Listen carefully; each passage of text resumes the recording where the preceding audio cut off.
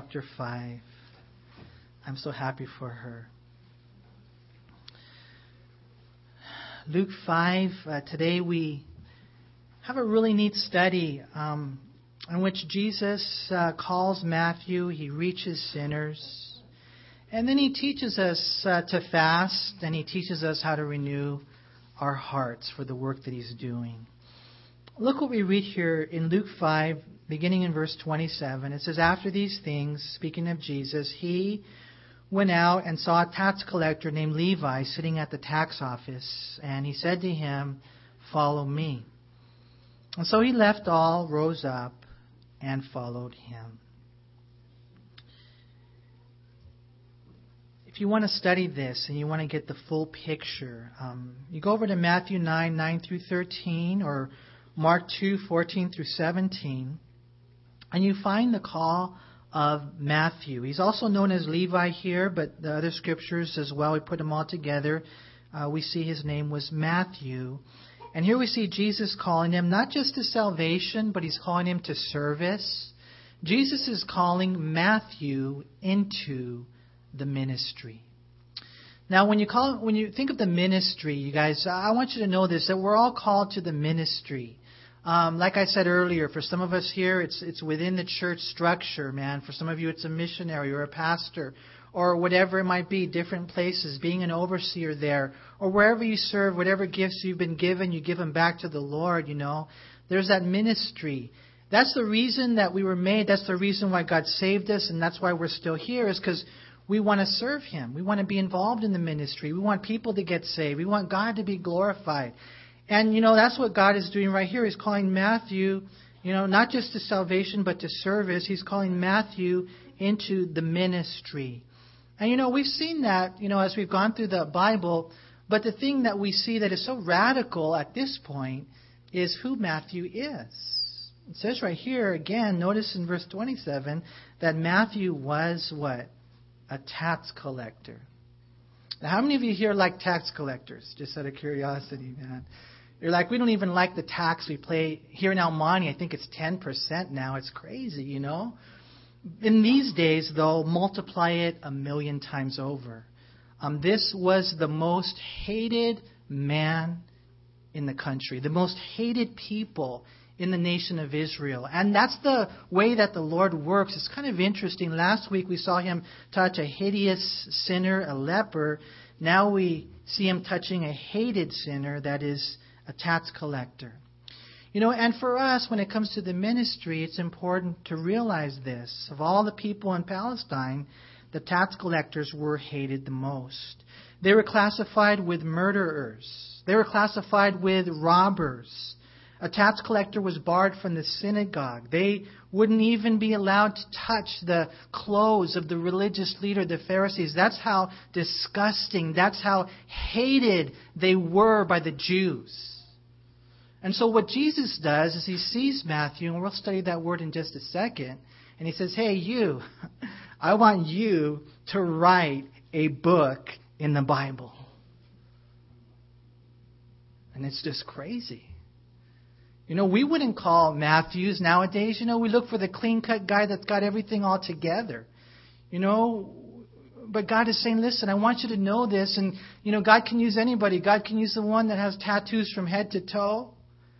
God could use the one with no tattoos. God could use the worst sinner. And He did. You know, He chose Peter. He chose Paul. That's how He chooses all.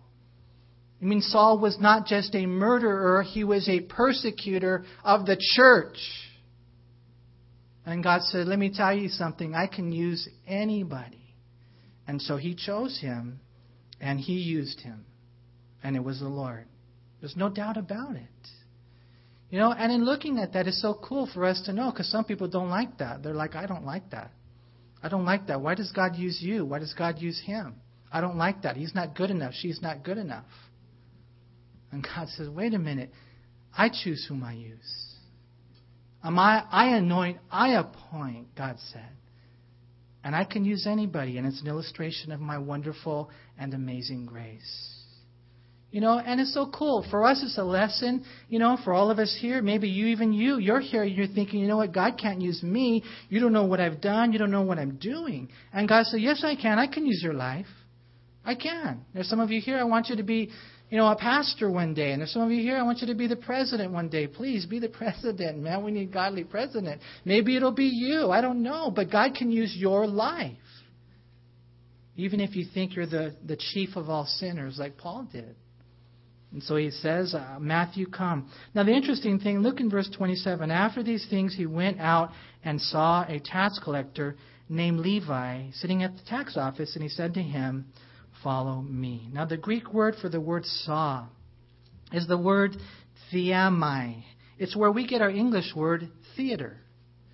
And it's not just kind of like a casual glance. I mean, Jesus, when he looked at Levi, he saw something deeper.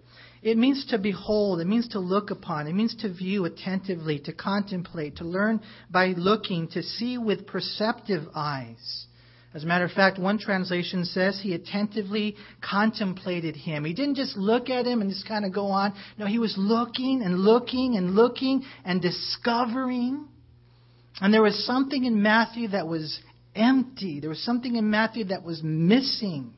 That even though this man had so much money, because the tax collectors of those days, they had a lot of money. I mean, they were responsible to give the Roman government a certain amount, but anything more they wanted, they could get. And they tax you like crazy. You have 4 wheels, 6 wheels, 8 wheels, they would tax you for that. And they would get creative in the way they would tax. These guys were rich, and God said, I see inside, even though he has everything materially, he's empty. And God can see that within him. Jesus saw not only the pit that he was in, I think in one sense Jesus saw the potential. When God looks at you and you may look at yourself in the mirror and you say, I don't see any potential. There's no way God can use me. And God says, yes, I can. As a matter of fact, what I see? I see a rock in you. Like Peter, you're a rock. Peter's all, no way, I'm a crazy sinner. God says, no, I see deeper. I see the way that you will cooperate with me. I see the way you will seek me. I see the way that you will, aggressively, follow after me with passion and zeal, what you're going to become in me. And it's a beautiful thing. And so God says, I see. And so what does he do? He tells him, there he is sitting at the tax office, and he says to him, what? Follow me. He just says, follow me. It's very simple. A lot of times I think we complicate things. Again, this is more than a call to believe. It's a call to the ministry. But the beautiful thing is there's not much of a difference whether you're on staff or not, whether you're an overseer or an under rower, whether you're a layman or a leader. The heart of the responsibility is always the same. It's just follow Jesus Christ. Right? That's what it is, you guys, for us as Christians. Remember what Jesus said in Matthew 16:24? Jesus said to his disciples, if anyone desires to come after me, let him deny himself and take up his cross and follow me. That's what it's all about. Later when Jesus was talking to Peter, he said, hey, Peter, I want you to follow me. John chapter 21. And Peter said, cool, well, what about him? And the Lord said, don't worry about him. You follow me. You see, and that's what life is like for us as a Christian. So Peter left his fish and Matthew leaves his finances. What do you need to leave in order to follow Christ? You see, in looking at this right here, we see an awesome thing. The call of Levi is so amazing. And I just really want to encourage you guys. And I know I probably say this like every week, and I don't know if I should or not. But man, I just can't get away from that message of ministry. I just can't get away from your responsibility in the body of Christ for what it is that God has called you to do. All of us here, we all have a part. And that's what you were made for. And just make sure you don't get sidetracked. Because the devil will come and he'll go fishing and he'll do everything he can to get you off course. And that's why we have to make radical decisions to stay on course. And we see he calls Matthew, and it's a beautiful thing, the calling. And Matthew in verse 28, he left all, he rose up, and he followed him. It's amazing. And then we read in verse 29, then Levi gave him a great feast in his house. And there were a great number of tax collectors and others who sat down with them. And their scribes and the Pharisees complained against his disciples, saying, "Why do you eat and drink with tax collectors and sinners?" And so first we see Jesus calling. This is the nature of his call. He can use any life. We just got to follow him. And then we see Jesus reaching. He's reaching, we're going to see here, for the sinners. You know, Levi threw a great banquet. It was a reception for Jesus in his own home. And undoubtedly, he was just joyful for the transformation that was taking place in his life. And, you know, he probably was used to throwing parties. And he says, man, I'm not going to do it for Jesus now. You know, probably he wanted his friends to meet Christ as well. And so as he's there, and if you think about that for a second, just for a second, okay, think that one through. What if this pastor or this leader, someone requested, hey, I want to throw this sinner, crazy sinner, I want to throw a big celebration on your behalf. How many pastors and leaders would say, sure, I'll do that? Most wouldn't, They wouldn't like the connection. They wouldn't like the stigma. They wouldn't like the way that appears to everybody, That's the bottom line. But Jesus didn't care what people thought. He was on the agenda of the Almighty. He wanted to please his Father. And he said, yeah, even though Matthew and all these tax collectors, they're crazy, crazy sinners. And here they want to throw my marquee, my name on the marquee. I'm going to show up and I'm going to hang out with them, right? Because Jesus wanted to do something, right? And it was just so outside the box. And so what ends up happening is in verse 30 again, the scribes and the Pharisees, they complained against his disciples, saying, hey, why do you eat and drink with tax collectors and sinners? The Greek word complained, it means to murmur, to mutter. It means to grumble. It means to say anything against someone in a low tone. It's used of those who confer secretly together and they discontentedly complain. And there's a lot of religious people like that. There's a lot of Christians like that. You don't like what they're doing and it doesn't meet your approval. And you're doing what these guys were doing, these scribes and Pharisees were doing. That's you. And we have to be so careful. It's kind of a drag. Some people they're just by nature complainers. Any of you like that? Just out of curiosity, man. Man, you can see negative in everything, And that's like all you ever do is complain, And then there are those who are, I guess, optimists. You have the pessimist and the optimist, right? And they see no bad in anything. And God calls us to be a realist, though, But, man, you have some people, that's all they ever do. They just see the negative, and they just talk behind backs. They murmur, they mutter, they grumble, they complain. And they're so wrong. They're so wrong. And they're in the church. And they don't know the heart of God. That's what these guys were. Oh, why are you eating with them? Eating with someone back then, it wasn't just eating with someone. You guys know that, It was like being one with someone, and you double dip together. I mean, you really ate together. You became one together. You guys know how it was back then. That's what Jesus was doing with them, whether you like it or not. And so the Lord responds, and he says, man, what's up with you guys? In verse 31, he said to them, those who are well have no need of a physician, but those who are sick.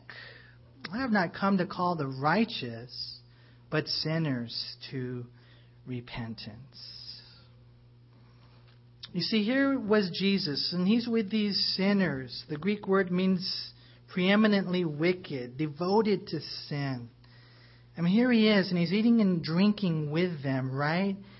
And the Lord says, listen, I've come for them. I've come for them. And it's important for us to remember that, because a lot of times what ends up happening is we live in a Christian bubble, you guys. And we don't ever reach out to the sinners, We're like, oh, they might contaminate me.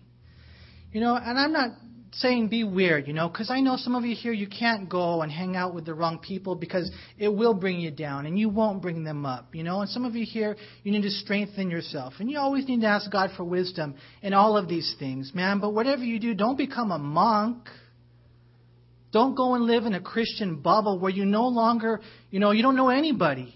You haven't been with anybody that's been lost like a lizard in a long time, man. And here's Jesus. He's just saying, what's up with that? That's not the way this works. I'm a physician, and I've come to give people, health. The other day, my son was studying health, and on the cover of his textbook, it says health, right? He's like, hey, Dad, you see a word in there, in the word health? And I'm looking at it, and I'm like, okay, I see the word he, and I see the word a, and it just goes to show you how slow I am, And he says, Dad, the word heal is in the word health. And I said, yeah, you know what? You're right. And the Lord says, I want to make you a healthy Christian. I want to make you a healthy human being. But you got to let me heal you. You got to go to the doctors, and you got to take your friends to the doctors because they're dying. And you're dying.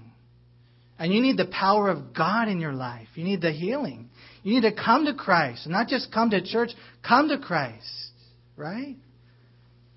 I mean, a lot of times guys get messed up because they don't go to the doctors. Sometimes ladies do that too. But guys are like, oh, I'll be fine. I'll be fine. Having a heart attack, I'll be okay, right?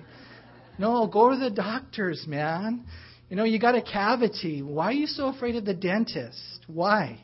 You know what happens if you don't take care of that cavity? It turns into a root canal, right? You got to deal with it now before it gets worse, because it will get worse unless you come to the doctor. You come to the physician. Oh, but I'm okay. I got it all together. I've got no issues in my life, man. Really? I don't think I've ever really met anybody like that. We all got issues. Jesus is saying right here, in essence, he's saying, man, the thing is that I need to associate with the sick because they have the need and they will respond to the offer of help. A person who is well or thinks they're well will not seek the treatment. And so that's what he's going and looking. It says, who acknowledges the fact that they really, truly need me in their life? You see, we got to know who Christ is, you guys. He's the physician. He's the friend of sinners. We got to make sure we don't get weird in this whole thing, I mean, even here in Luke, a few times it talks about Jesus hanging out with the sinners. Look in Luke chapter 7 in verse 29. It says, and when all the people heard him, even the tax collectors, they justified God, And verse 34, the Son of Man has come eating and drinking. And you say, look, a glutton and winebibber, a friend of tax collectors and sinners. You see, he's a friend of tax collectors and sinners. And I don't know about you, even though I'm saved now, I'm still a sinner. Right? You're still a sinner. And Christ is still your friend. And that's the only way I could stand up here. That's the only way I could keep going, is to know that he's a friend of sinners. The Bible clearly portrays him as this. If you go over to Luke chapter 15, we see it again in verse 1. Then there they are again, man. The tax collectors and the sinners, they drew near to him to hear him. And there's the Pharisees and scribes complaining, saying, this man receives sinners and eats with them. If you go over to Luke chapter 19, we see the story of Zacchaeus. Remember that little guy? He was a tax collector.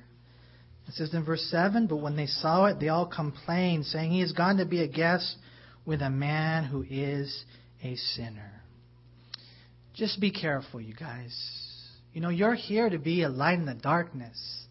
Some of you here, you're beautiful, beautiful, beautiful people. The Lord has done such a tremendous work in your life. And the world needs to see it. The world needs to hear it. What God has done in your life. Be so careful that you don't trap yourself in a Christian bubble. You know, there's a really crazy verse over in Isaiah 65, if you want to turn there. Look what it says in Isaiah 65. I was sought by those who did not ask for me. I was found by those who did not seek me. I said, here I am to a nation that was not called by my name. What he's speaking about right here is the salvation of the Gentiles and not the Jews. The Jews were the religious people, but they ended up not even knowing the Lord and having a relationship with Him. The Gentiles did, generally speaking. He says in verse 2, I stretch out my hands all day long to a rebellious people who walk in a way that is not good according to their own thoughts. A people who provoke me to anger continually to my face. This is bad, who sacrifice in gardens and burn incense on altars of brick, who sit among the graves and spend the night in the tombs. All that's definitely not good, right? Who eat swine's flesh, carnitas, pig. They weren't supposed to do that, right? The broth of abominable things in their vessels. All that's bad. But look what he says in verse 5. To me, this is the worst. Who say, keep to yourself. Do not come near me, for I am holier than you. You see, that's where they ended up in their religiosity. They said, I can't, stay away. I can't touch you. I can't come near you. I can't be your friend because I'm holier than you. And the Lord said right there in verse 5, there's smoke in my nostrils.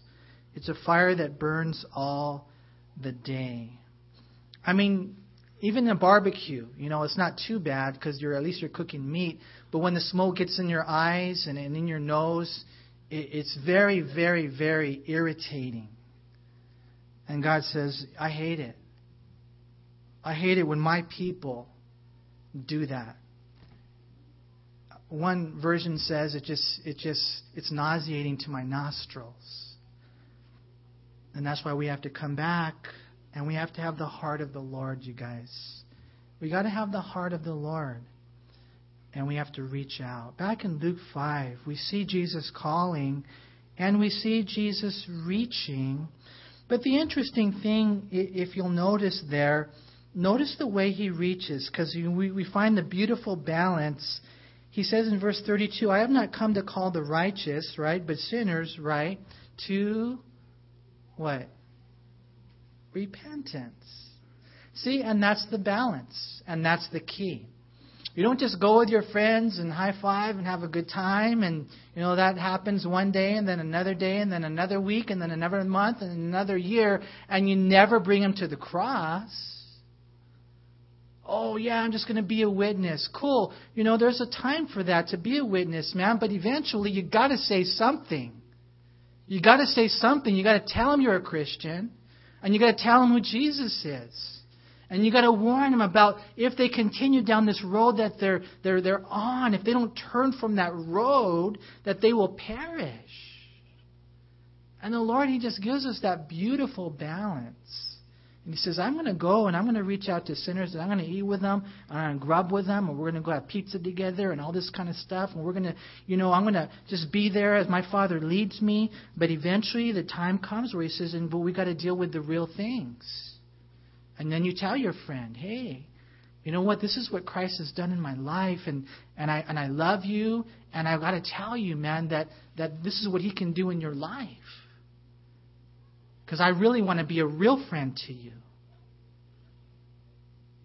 And we have to have that understanding.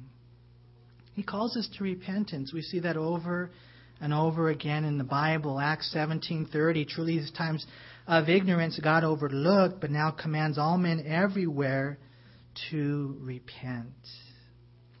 And for us here today, it's just so much application. If you're a sinner here today, maybe you've been struggling especially, you got to know that the Lord is your friend, that He loves you, that He'll reach for you. And yet at the same time, you got to know that He wants you to turn from your sin. You can't continue in those things that the world is telling you to do. You don't have to wait until you get married. Or you can go ahead and just have a little wine or get drunk or get high. Or whatever it is, the different areas of compromise. You treat your wife that way. You treat your husband that way. You treat your kids that way. And God says there's sins of omission and there's sins of commission and there's things that He wants to change. It's so important. The Bible says in Isaiah 55 verse 6, "Seek the Lord while He may be found. Call upon Him while He is near. Let the wicked forsake his way and the unrighteous man his thoughts. Let him return to the Lord, and He will have mercy on him. And to our God, for He will abundantly pardon." Doesn't matter what you've done, who you are, how bad you think it is. God will forgive you. God will forgive you. God will wipe away your sins. And He'll never bring them up again. Never. But you got to repent. That's who Jesus is. He calls a tax collector. He reaches for the sinners. And this is what we have to do. In verse 33, "Then they said to Him, 'Why do the disciples of John fast often and make prayers, and likewise those of the Pharisees? But yours, they grub, they eat and drink.' And He said to them, 'Can you make the friends of the bridegroom fast while the bridegroom is with them?'" I mean, it's very simple, right? Jesus is the bridegroom. He's the physician. He's the bridegroom. And He's saying right now it's celebration time, They're saying, why is it John's disciples were actually the one that came, and they were actually in the middle of a fast, so they couldn't eat. And they're like, "Hey, I don't like this. How come we fast and you don't?" And, the Lord says it's like this. Imagine going to a wedding, and imagine, man, there you are, and, there's no food. That'd be weird, huh? You're like, "Hey, I got ripped off, man. I came. I got you a nice gift." I saw the wedding. Sure, it's nice to be a witness, but hey, man, I'm here for the food, right? And imagine how silly it would be if the best man, the maid of honor, got up and said, "I'm sorry, we're fasting at this wedding," It would just be weird. And the Lord said, that's why they're not fasting right now. Now, we know Jesus fasted. As a matter of fact, He started off fasting for 40 days. And He didn't advertise it. There were probably other times that He fasted. But as far as His disciples, He said, right now is not the time. But then the time would come, He says in verse 35, "The days will come when the bridegroom will be taken away from them," Acts chapter 1, verse 9, "and then they will" what? They will fast in those days. And so we learn about Jesus. He's calling the tax collector. We learn about Christ, who's reaching the sinner. And now we learn about Christians, who should be doing what? We should be fasting, you guys. We should be fasting.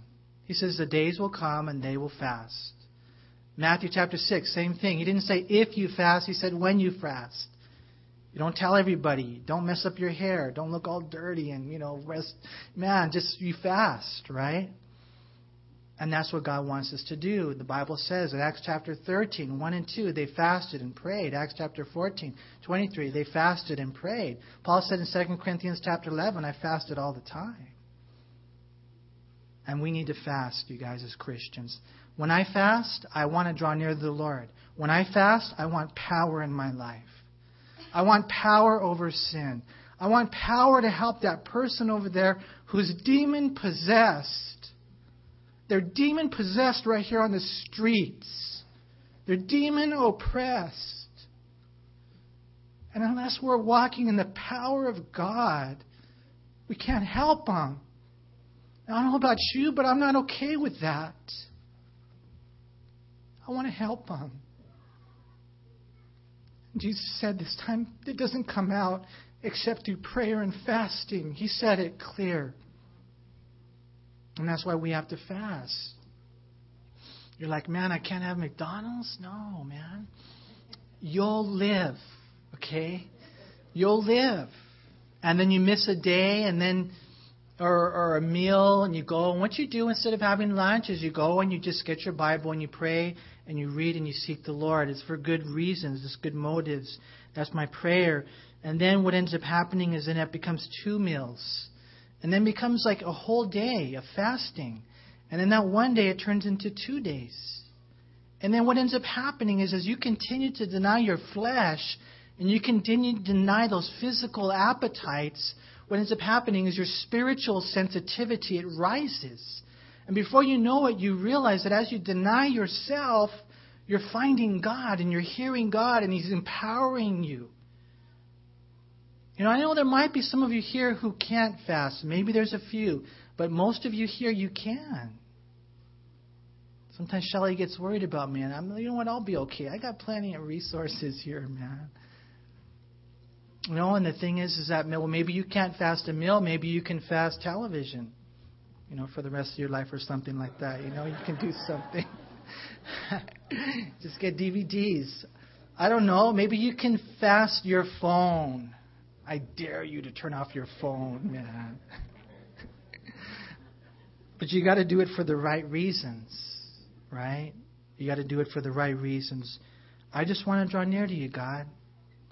I just want to seek you. And I need your power in my life. I need your power to help me. I need your power to help them.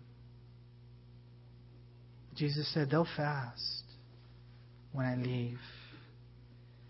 And He says in verse 36, He spoke a parable to them.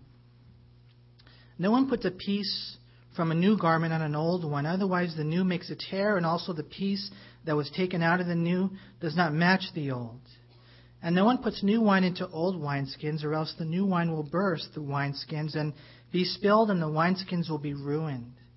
But new wine must be put into new wineskins, and both are preserved. No one having drunk old wine immediately desires new, for he says the old is better.